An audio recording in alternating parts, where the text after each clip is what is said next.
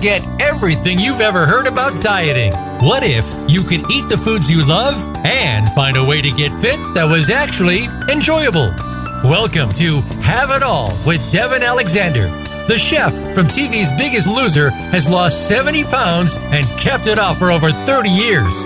She has also helped others to stop yo-yo dieting and actually transformed their lives. Now, here's your host, Devin Alexander. Hey everyone! I'm so excited to be here today. Today's show is a little bit different than usual. Instead of having outside guests, I decided to bring you the chaos of my office. I like to think that I juggle a lot between Little Jelly Bean and having a full team of awesome people. And the team experiences a lot. So today you're going to hear from me along with my two newest recruits. They're actually my summer part-timers, Saba and Lindsey. And then also Jelly Bean is here to insert her little wonderfulness. If you hear her, you might hear some kids' toys. We're doing this on purpose just to give you a sense of what it's really like. And we're going to be sharing what Lindsey and Saba learned this summer. They've showed up on sets with me. They've cooked when they didn't have cooking experience. And then Jelly Bean's going to have a few things to say too, I'm sure. So I hope you'll join us for this magical hour that will probably be very revealing to you, both in mistakes that people make that are newbies in the kitchen, and also just in the chaos that I try to keep people out of. As you can hear, we already have Jelly Bean weighing in because she knows it's time for the Jelly Bean update. So we went to court the other day, I guess it was Monday, and there wasn't anything good that really could have come out of that. With these court appearances, I don't have to attend at this point, but I do because I'm a very active mom. I want to know what's going on. And in late September, it's possible that they will basically orphan her. Which is what I need to happen. Because she doesn't have anybody coming forward, they need to, it's called terminate parental rights. And then once that happens, they can orphan her, and then I can start adopting the little angel. So that's the goal. And in order for that to happen, everything paperwork-wise on my end needs to be done, and everything paperwork-wise on the county needs to be done. Parents need to be properly notified so that no one can come forward if they still wanted to and all of that. And in both of those cases, unfortunately, it has not happened yet. It looks like I haven't done the work that I need to do, even though I did, and I can't get confirmation as to whether the county has done what they need to do. So it's very interesting. I don't want to walk into the September hearing wondering what's going to happen. I want to know, so I'm about to try to be as proactive as possible. The interesting thing about this whole process is it's actually frowned upon to get too involved. Oh, I know, it's frustrating. And if you do, people can get really angry and kind of tell you your place. So, as I said, fine line to toe. But I'm determined to figure it out in the kindest, nicest, sweet talk people way I possibly can so that we can move forward and you guys can all see pictures of this precious angel who's currently on my lap. Okay, so there's the update there. Oh, otherwise, so Jelly Bean, I think I had told you, has maybe I didn't tell you, has not been eating. She's been a little foodie since I met her. Like, it's amazing. I'll go to an event and she'll be like drooling from the time she was a month to the point that people would start laughing and be like, oh, she found the right mom. But it's so cute right now. She's like trying to eat the arm of the chair. She's in that oral phase. Oh, now you want the paper. So if you hear me straining my voice, it's because I'm actually wrestling. Whoa, a little, almost 8.5-month-old. But she's such a foodie that she, as I said, drools when, oh, honey, oh, I know, here. She drools when she sees food, but then she wasn't eating it. She was starting to gag, and all sorts of things were happening. Well, it turns out that she's, I guess they call it tongue-tied, and she was gagging when I'd give her, like if I'd give her apples or carrots, she was kind of okay. She could eat a little bit, but still gagging some. And then when I tried to give her like avocados or anything drier, she would full on gag it up. So it turns out that she's going to need a tiny little procedure. So we're going to have to take care of that soon. But then hopefully she'll be able to live her little foodie dream that's clearly going on because she sits in the high chair and watches me cook and then looks like she wants to eat the food. And, sweetheart, it's just not possible yet. Okay, enough to do on that. So I'm going to introduce Saba and Lindsey. They are both college students who joined me for the summer in the wackiness I call my life. Neither of them, surprisingly, everyone's like, oh, are they chefs? No, neither of them are. They both applied to work helping me with social media. And Saba actually fell in love with Jelly Bean. Some days we secretly think she'd actually rather be the nanny. Although she does a great job at both. But if I need to run out and the nanny's not here, she has no problem whatsoever being like, oh, watch Jelly Bean. And she's playing with her right now. Aren't you? Yeah. So welcome, Saba and Lindsey. Thank you for joining us. Thank you for having us. Hi. Yes. So I would love, Saba's very first day, basically, she showed up at KTLA and was going to help me do my segment. And I want her to tell you a little bit about what that felt like. Having never been, I believe you've never been on a set before, right? Never. And this was a live show.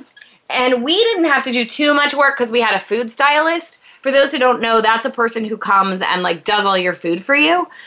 When I fly to New York to do like Today Show or Good Morning America or one of those, we have to have a food stylist because there's no way I could lug plates and platters and make something look so amazing.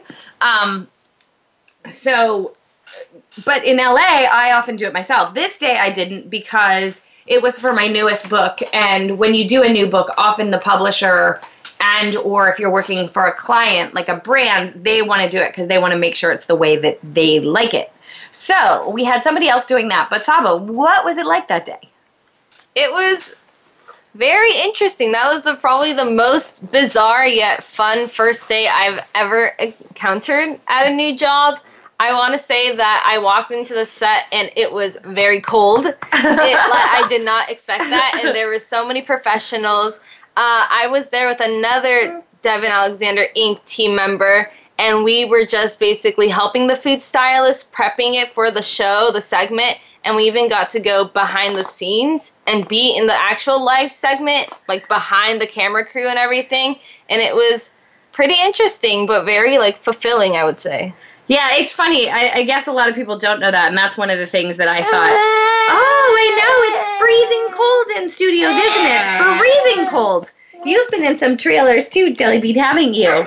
You got to, actually, Jelly Bean came to Home and Family with me, and we made her a bed on the floor of my trailer, because I was about to fly that day, and I didn't want to be without her for a whole day. A lot of times when you do these shoots, people don't realize, like, they see you on camera for 7 minutes, but on a show, particularly like Home and Family, you spend hours there, really. And I live about an hour away from that set, if not longer. So by the time I drove an hour there and then spent a couple hours, like, you do rehearsal and then the whole team has lunch together, because that is like more of a family show.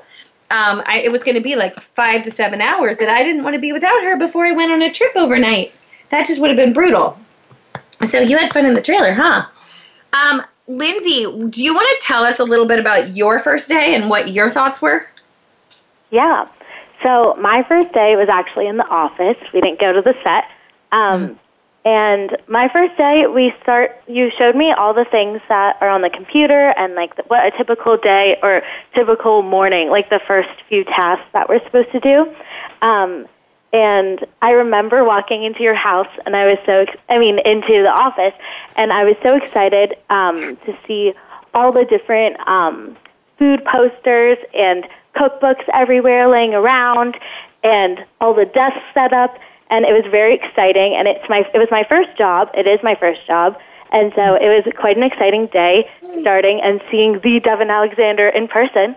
And that night, we went to a special event for cooks who are mothers, and we got to hear from chefs like the founder of Sprinkles Cupcakes, Candace, and I'm a big fan of Sprinkles Cupcakes, so I was very starstruck in the moment when we got to go, and it was so cool to be with you at an event, and it was a great first day. Yeah, that's one of the things I should say. Like, I take all my team members anywhere they can go. Saba just came with me this weekend we did an event for Fulfillment Fund that I was co-hosting. It's a charity that helps kids go to college. And I was going to they said, oh, if you come do this, which honestly, I'm Little Miss Charity, especially in the summer anyway. I'll commit to doing a lot of charity projects. And when they asked me to do it, they're like, oh, we'll send a car and you can bring your friends. And I was like, oh, perfect. We'll do team appreciation. And I plan to take everyone in my office. And then as it turns out, you had to be 21. So Saba got to come. But she was the only summer team member who was able to. The rest are all little youngins who I love having college students in the office because they're so much more hip than me. And they all pointed out to me by accident this summer how old I've gotten. Like, I literally, for those listening, I know my audience skews a little more toward my age often. And we want to get part of the reason I love having Saba and Lindsey is, as I said, they're way hipper and they know what the younger audience wants. And I think that truly my message spans the gamut, but somehow we haven't captured the younger, like I haven't gotten to the younger audience, probably because I'm not cool enough in the way that I could be.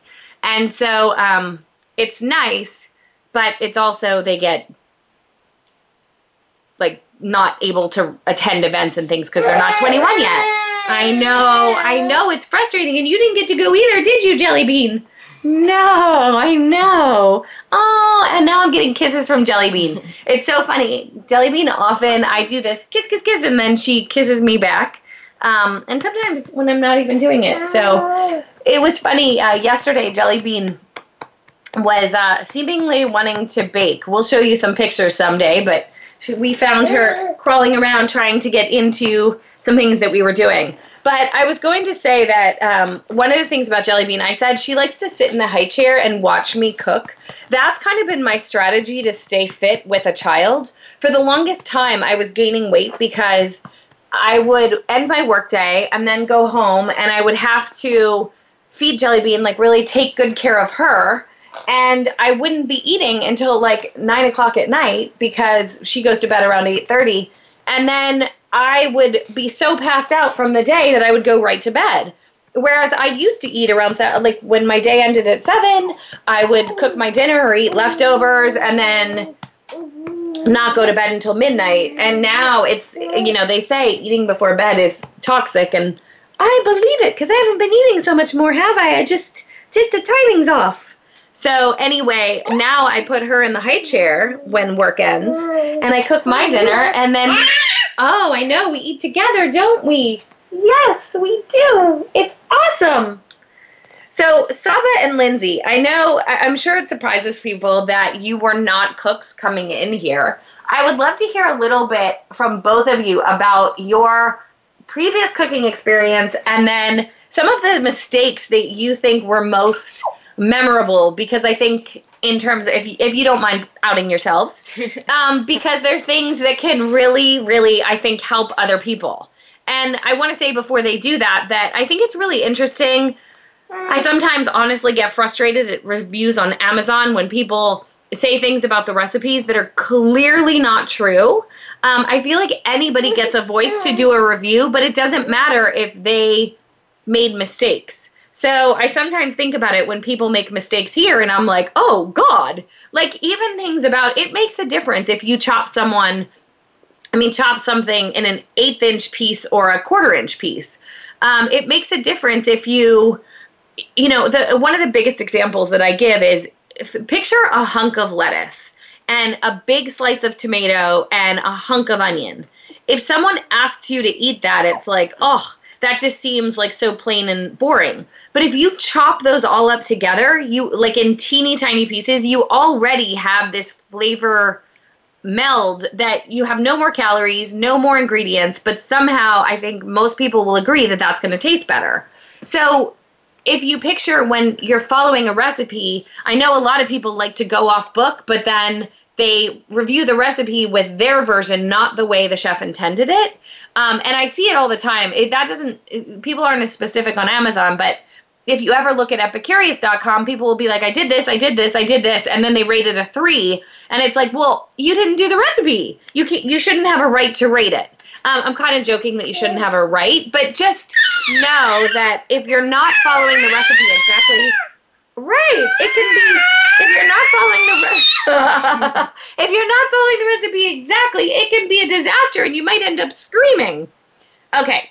Saba, do you want to start? Tell us a little bit about your cooking experience, what you've done before, and then your top couple mistakes. Got it. Okay. So I am an avid foodie. I watch Food Network and the Cooking Channel, and I go to these really nice restaurants, and I call myself like an avid foodie. But it's so different seeing these things on TV and then actually being in the kitchen and cooking it. You would imagine that it's way easier. Like in college, the extent of my cooking would definitely have been maybe some spaghetti and marinara sauce and some Parmesan cheese. I know how to boil water, so I think I'm above the rest of the people in college. But stepping into Devin Alexander's kitchen was way different than I could have ever imagined. It's crazy how many things actually go into every single recipe and how precise you have to be in order to actually turn out the way she intended it, and that's the way that it tastes the best, honestly.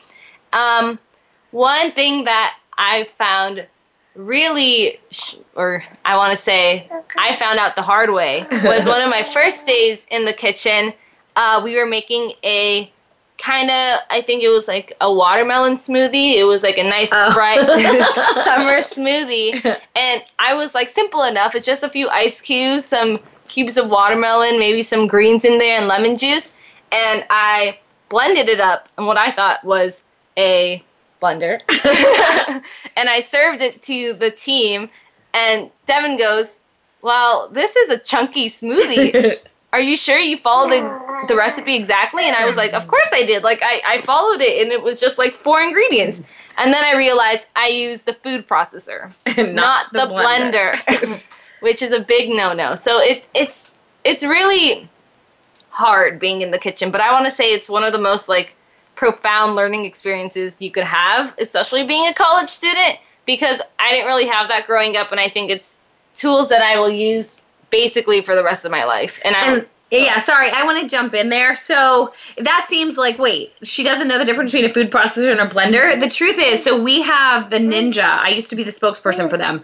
And we have the base on the counter with a food processor on it because the blender jar is too tall to actually sit it there. And I don't like a lot of junk on my counter. That's part of the reason I like that one, because it has so many pieces. So, but it was funny in tasting it. Like, I just thought she didn't blend it enough. And it's so funny how, as I said, like, I immediately took one sip and was like, this is chunky. And with, like, the Ninja blender, and I know a lot of people love the Vitamix and the Blendtec, those different blades really have different roles. And when I tell people, about making, I know a lot of people are doing the frozen banana, quote, ice cream now. I had done that like 12 years ago in a Biggest Loser book before anybody knew about it. And if you try to do that in a blender, it's not going to work. So for those of you who don't have a blender and a food processor, know that in most cases you can't really substitute with the same result. So I love that Saba made that mistake because, she's a super smart, I should say that. Both of these women are really smart, and when you hear some of the mistakes they've made, you might be like, what?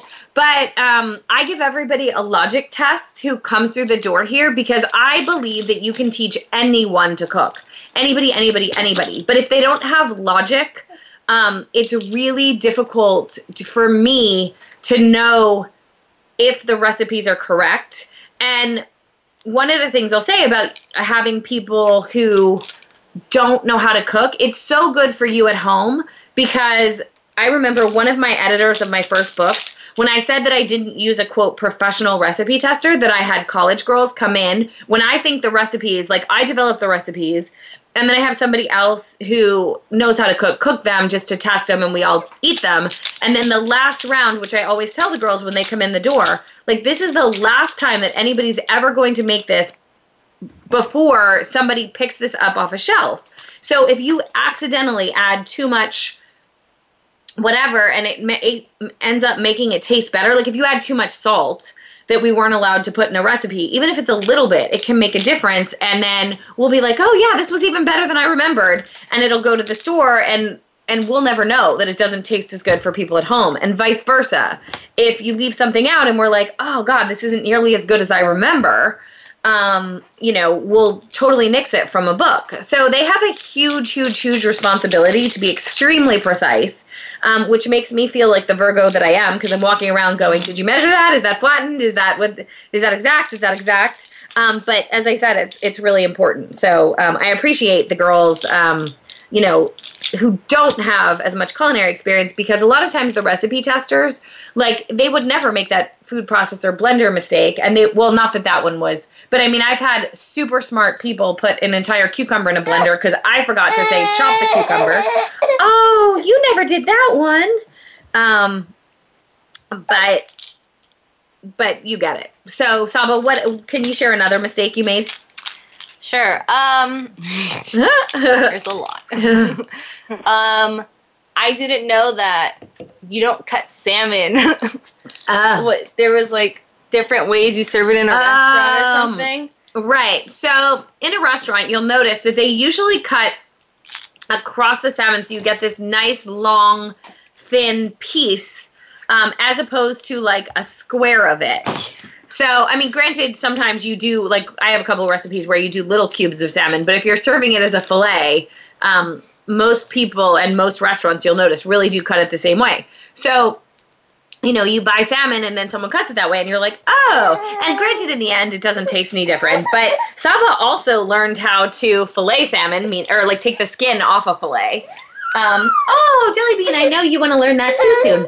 But, here. Yeah, so that was a fun, I mean, I just showed her how to do it, and I wasn't really expecting her to learn. I just wanted her to see it, but next time, she just jumped right in, which I love.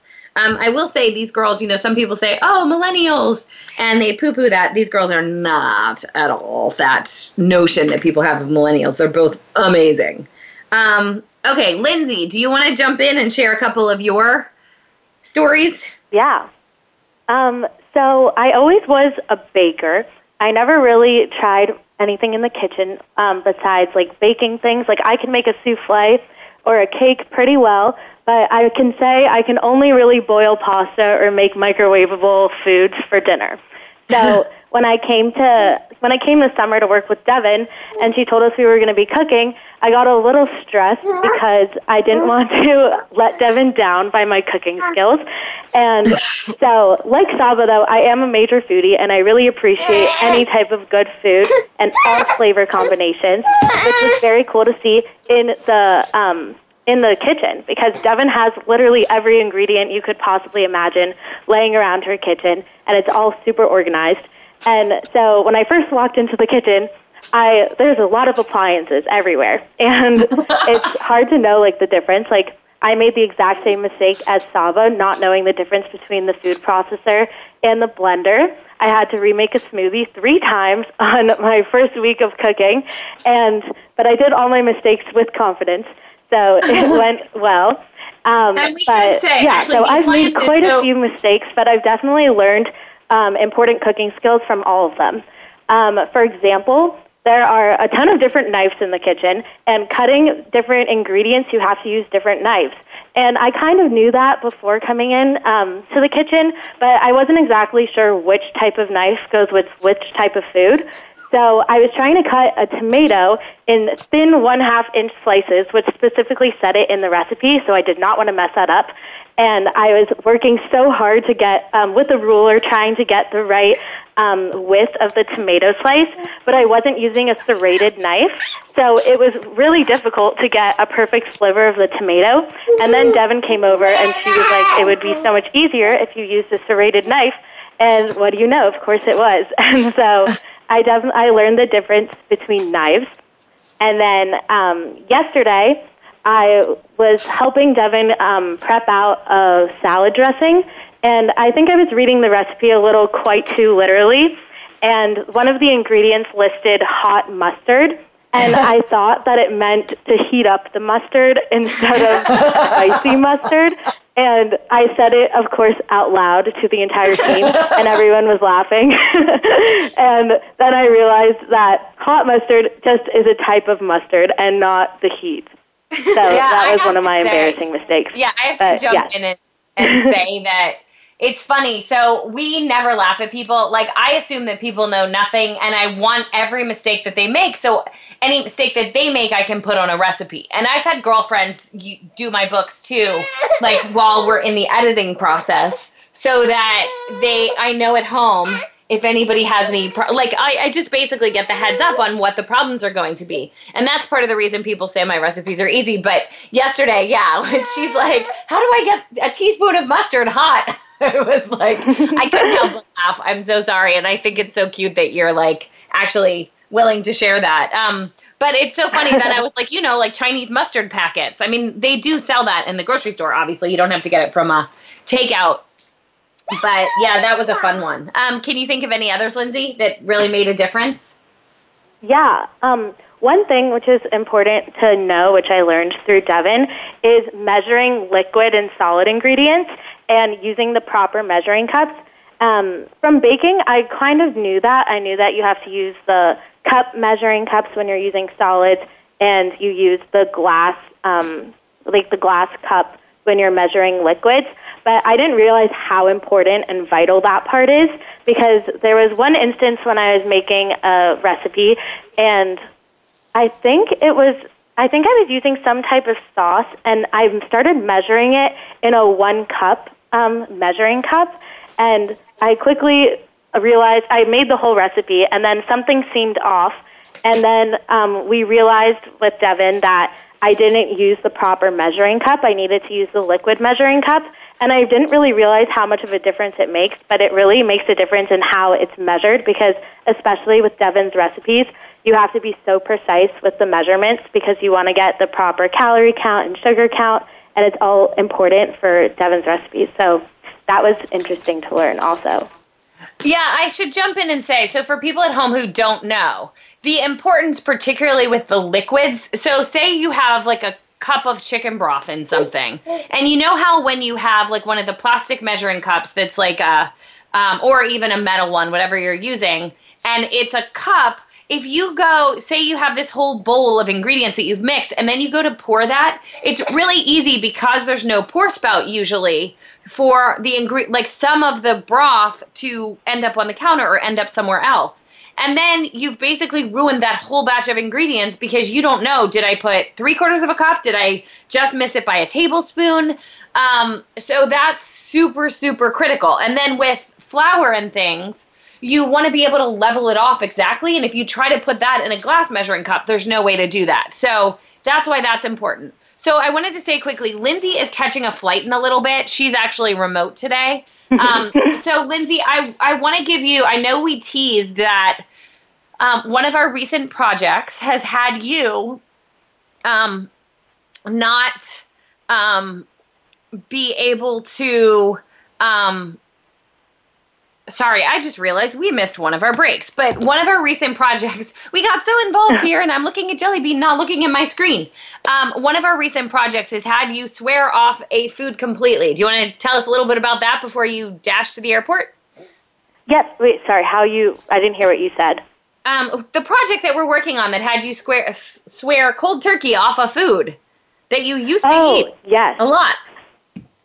So Saba and I are working on a new Instagram campaign called Sugar Shocked, And it's comparing the amounts of sugar in foods that you typically would think are healthy.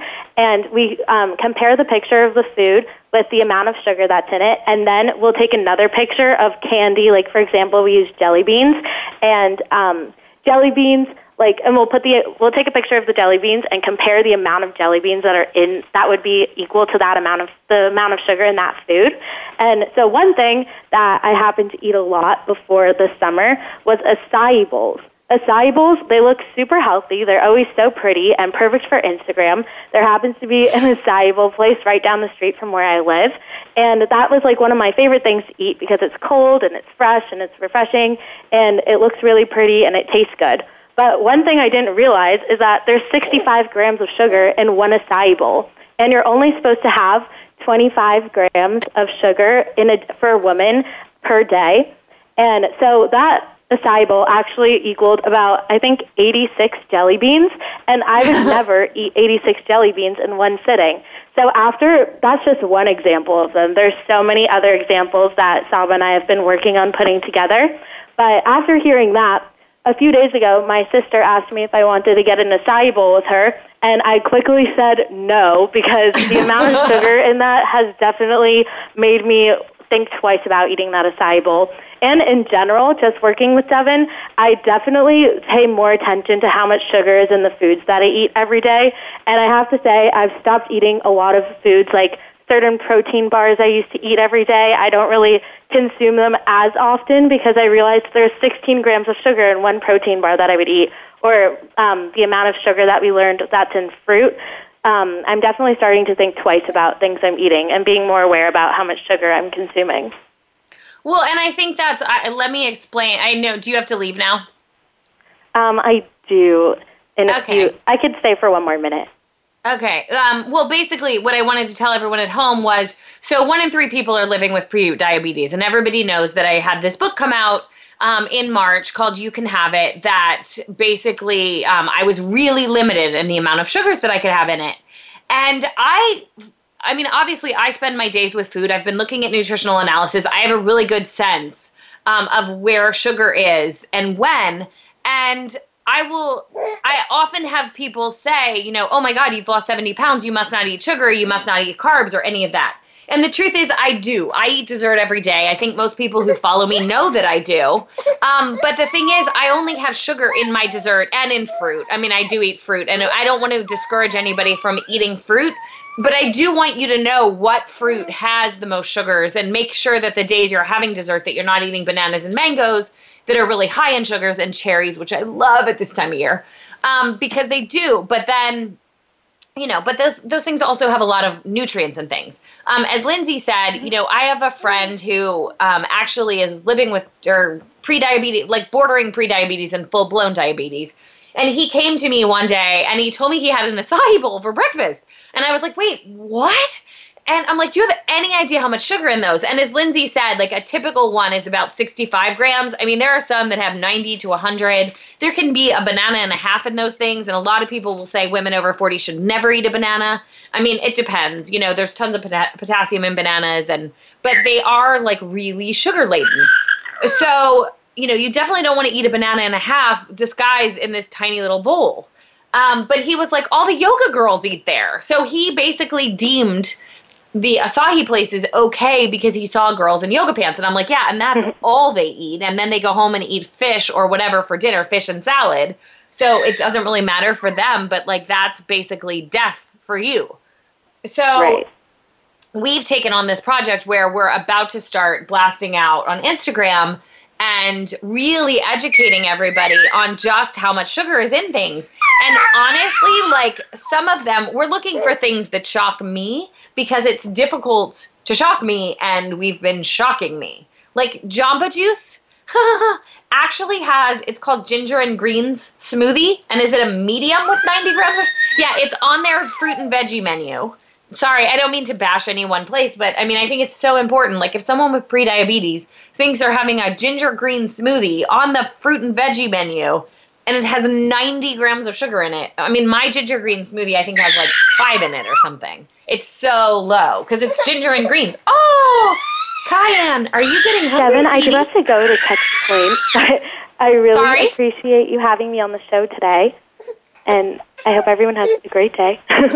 Yeah, thank you so much, Lindsey. Have a great trip, and we'll see you when you return on Monday. Yes, Bye, thank you. Lindsey. Bye. Bye. So, Saba, I would love to hear a couple more things that well, let's talk about the cookbook, actually. So, in the time that the girls have been here, we have been working on another cookbook for diabetes because I feel like the first book people were really resonating with. Like, some of the letters that I got were just even more poignant than the letters that I got from Biggest Loser. I think people don't know how, one, like that you can make desserts with low sugar and they can be phenomenal. And I don't think you can eat pizza and burgers. And I think there's something about being diagnosed with anything that's like, feels like this overwhelming, just scary thing that you're like, oh my God, I'm never going to get to eat anything good again, and you just really, really need help. So that's what the next book is. It's a guide that really shows you, I have a doctor involved, I have a trainer involved, and we're really going to show you, like, living with diabetes, how to make life so much easier. So, Saba, do you want to talk about, like, what your perception of how you write a cookbook is, and then how the steps that we took to crank this out relatively quickly? Sure. There goes a lot into writing a cookbook. And more than I could have ever imagined. You basically write or think of a recipe or an idea, and then Devin will write it out, and then we will test it not once, not twice, but like up to like 5 times until we get it absolutely perfect. And because it's a diabetes-friendly book, we have to make sure we're within the ADA guidelines. And so we basically take into account every nutrient, every sodium calorie, or every sodium milligram, every cholesterol, every sugar, everything. And we have to make sure it's within what we know is good for you and what we know that tastes good. So it's pretty rough. But I would say that writing the recipes and coming up with, or helping Devin like come up with how to write some of these like yummy foods was probably my favorite part of the summer so far, because I feel like as a student, you don't really think about what goes into your food and like what makes food actually taste good. But I think it's super important that we are doing all these things then that do take a little bit longer than what normal cookbooks do, but we're making sure that the recipes are actually good for you as well as good tasting. Right. And I guess to that end, I know a lot of people don't realize, but I think one of the things for me, like I have a very specific formula as to how I write. Like if I sit down and go, I'm going to write a cookbook, it would be a completely daunting task. For me, it's about coming up with a list of recipes that I want to try to perfect, making sure there's pizzas, making sure there's burgers, making sure there's all the common, right, Jelly Bean? Yeah, making sure that people aren't going to scream because we're leaving out something that people love. And I really do want to deliver like a pasta dish and if I can, an alcohol dish, no matter what the book is, because I think that makes people feel safe and it makes you feel like they care. So we start there. And then we literally, one recipe at a time, just start writing. And I write the shell of a recipe. You know, I have enough experience now that I can. Like, I can write a shell and just put question mark tomatoes, question mark lettuce. But then I also, before I even start, I run it through my nutritional analysis program, because the last thing in the world I want to do is not have a sense of, oh, wow, the tomatoes and the, I don't know, some sauce alone are going to throw us over our sugar counts. So before we get up to the kitchen, we have like kind of a map. We have a guess of about how much salt we can put in things based on the ingredients that we know are going in there. And then we start cooking. And as Saba said, like she's done recipes as many as 5 times. In the early days of my cooking, before I really knew how things played in the oven and how, obviously with all the knowledge I have and being 10 cookbooks in, like it's a lot easier for me to guess right.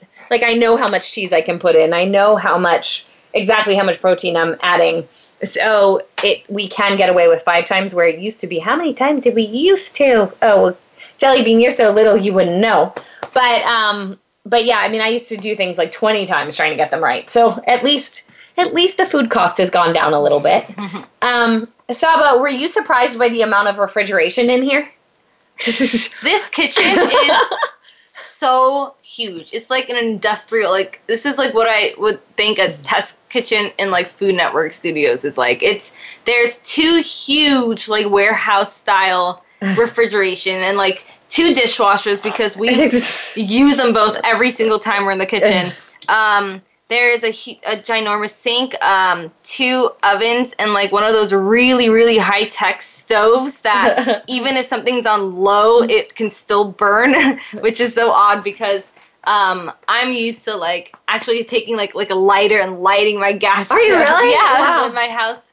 So it is different, but it's really amazing how much appliances is in the kitchen because we have like, I want to say over 150 measuring spoons of all sizes. We have, I don't know. A pinch, a drop, a smidge. Honestly, we literally do. It's crazy how a pinch of salt is different than a dash of salt, which is something I would have never guessed, but it makes a lot of difference. Or I also want to say that Jelly Bean is usually up in the kitchen with us now that she's a little bit older, and it's so fun to watch because she's in the high chair and she watches us cook and she's so intrigued at what we do, and it's kind of fun because we like to like talk to her like I like to talk to her like I'm on a cooking show and she's my audience, and I'm like, now we're going to pan-sear the salmon and things like that, and she's just so intrigued, and she has this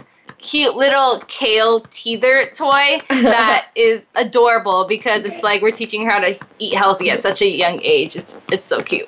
Yeah, and actually yesterday we did a little photo shoot with her, and she ate her first strawberry. We had that on camera, and she really it's so interesting. Someone told me, so I have not let her watch videos or television at all, with the exception of.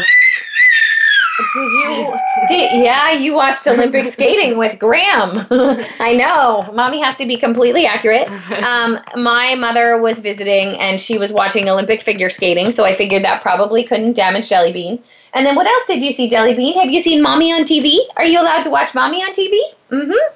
That's about it. And I'm very proud of that, especially as busy as I am. I don't have a bouncer to throw her in just to, occupy her. Like, I really try to have someone engaged with her, me, as much as possible. I have had a mat. It's not like I'm like doting over her every minute of every day. I know that's impossible. But she's had mats with Montessori-based toys. And then she also had this little that she revolted last week. She's gotten too big for. But this little, it almost looks like a tiny little kid gym. Was when she was a newborn, plenty bigger than her. It's a little round thing with balls in it that almost like one of those, I guess, things the kids play in balls. And she used to love it. And that's how I used to take a mommy shower when no one was around, because it was super safe for her. And I was right there. And now she literally took her legs and put them on the outside and crushed it down. Not in a mean way, obviously. She's so little. But it was funny because she's too big for it. So I've had to come up with other things. But I've noticed that the high chair... Oh, I know. You're learning so much. The high chair allows me to really engage with her. And the other night we made... What did we make? Did we make a homemade turkey chorizo from the Biggest Loser Flavors of the World cookbook? I was just craving that. I love that, honestly, with Newman's own spicy tomato basil sauce. Like when I don't feel like really cooking, I know to some people that is really cooking to even make homemade turkey chorizo. And then I did Barilla's protein pasta. I'm not a sponsor of either of those products. I just happen to love combining those things, and it gives me more protein in my pasta. That, or I use the bean pastas. But yeah, so we made that. And as I said, if she sits, like if I just put her on a mat and leave her, she gets a little fussy like she's being right now. But if I sit her in her high chair and really explain, like, this is what we're doing, I'm wondering if she might actually learn a little bit. But either way, I just feel like it's so much healthier than sticking her in front of a video screen. So I feel really good about that. Saba, what else do you think people really need to know? Okay. Uh-oh. Definitely need to know to wash your hands after you touch jalapenos, raw meat, even if it's like raw fish or like something. You do not want to cross-contaminate. I feel like that's like the scariest thing about being in a kitchen because I'm so cautious. I don't want to, kill anyone or like give them salmonella or E. coli or whatever. I know the stuff that we use probably doesn't have it, but like you hear the horror stories on the news all the time, and so you can never be super safe. And on the jalapenos, funny story, I wish Lindsey was here. Yeah. Something similar happened. She was trying to spray with olive oil spray one of our dishes to go into the oven so it doesn't stick in the pan. And she was like, it's clogged. And I was like, okay, well, like try like spraying it to get it unclogged. And she goes and she sprays my entire face with olive oil and half of the kitchen. And she's like, I'm so sorry. And I'm going to go rinse my eyes out. And I was like, it's funny because we're glad that's propellant free. I'm really glad that didn't have any bad chemicals in it. But that was another funny story in the kitchen. Yeah, it was. Yeah. Oh, so we should explain that, propellant free. So a lot of people, when olive oil sprayers first came out, they came in a can in an aerosol, and they like have propellant in them. And if you ever read the fine print, which I think everybody's realized by now that I always read the fine print on every food item, they have propellant in them, and that's what propelled it out of the can. But it also says don't spray directly on food. Well, it's like, exactly does that mean when you have, yes, don't spray directly on food, but you're just spraying it directly on the pan that then directly touches the food. So how is that okay? So I started very early on getting, like the Misto type sprays, or another, like I'm not brand loyal because I think they get clogged a lot and it's really frustrating. But in good news, like a lot of brands now, Jelly Bean's kissing me. A lot of, and crawling on me. It's so funny. At the end of the day, I feel like I've gotten a workout, like I'm wrestling her often, aren't I?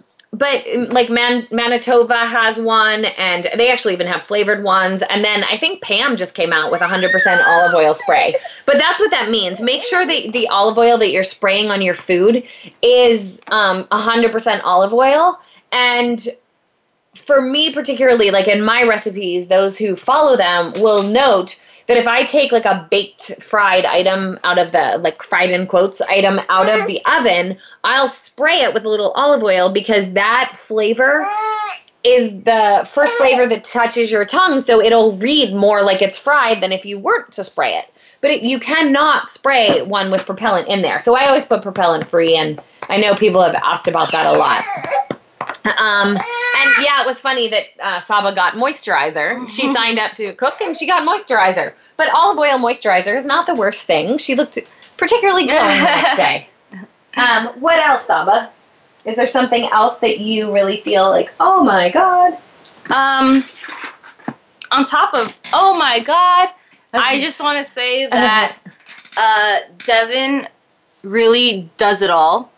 She is an amazing chef, professional chef, amazing entrepreneur, business owner, and absolutely the world's best mom. Oh. And I think it's ridiculous how she can do all of this and still manage a successful business. And I think it's kind of inspiring to see, especially at like my age when I'm just about to enter the workforce, about like what the options are in the food industry and how I can actually be an asset to the rest of the world, especially in terms of nutrition. I want to be maybe a media, well, I don't want to be a nutritionist, quote unquote, because I feel like I could get to more people if through the media rather than just seeing people in a clinical office all day. So I hope to one day enter the food industry by using what we can learn about nutrition and healthy lifestyles and putting it in the media.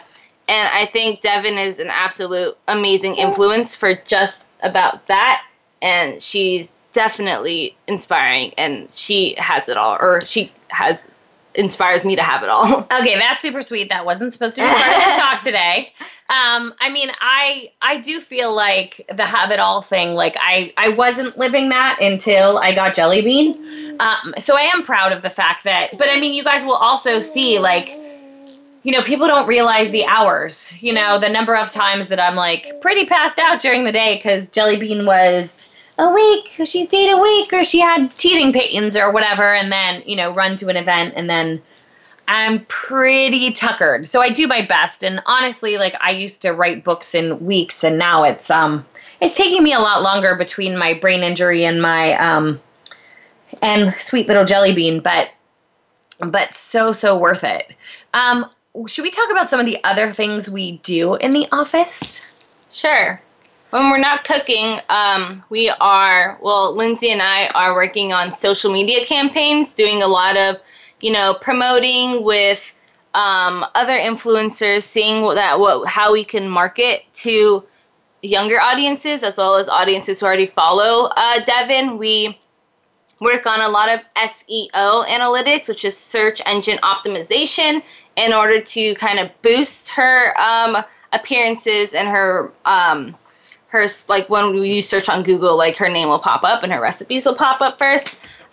We learned how to engage with clients, write professional emails, how to use WordPress, which is like the back end of her website, which is something that I know a lot of other companies utilize.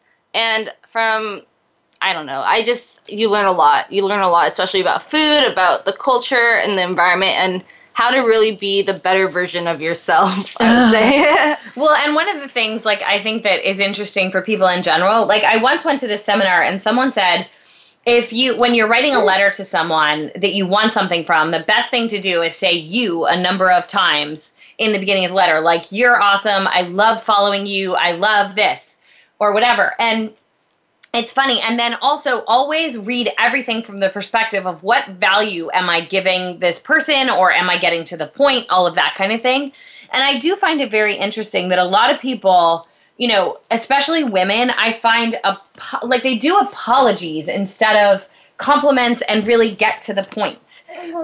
So like one of the things we've been working on here, which we work on with everyone all the time, is you know, if we're trying to get someone, like, offering my services as opposed to asking for something. So we're going to be reaching out to some outlets and be like, hey, your site is amazing. You've clearly done such a good job.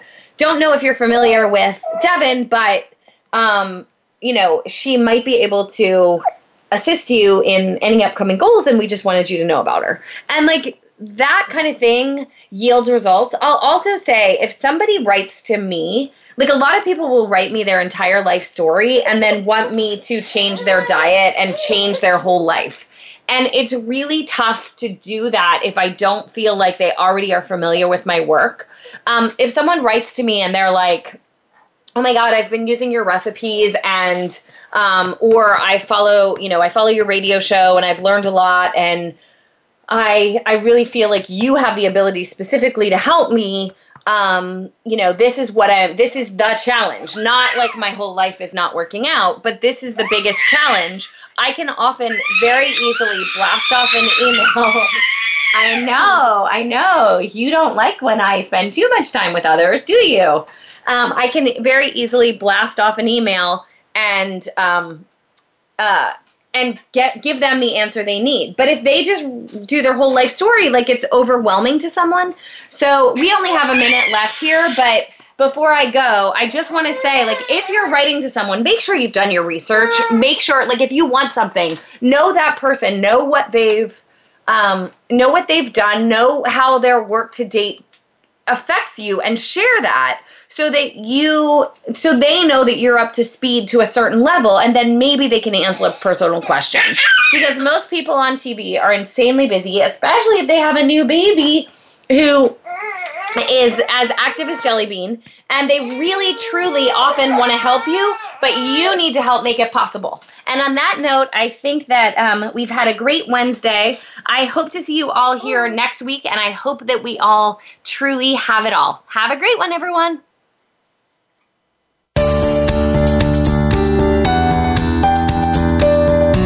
Thanks for listening to Have It All. Be sure to join Devin Alexander for another great show next Wednesday at noon Eastern Time, 9 a.m. Pacific Time on the Voice America Influencers channel. Until we talk again, have a fit and fun week.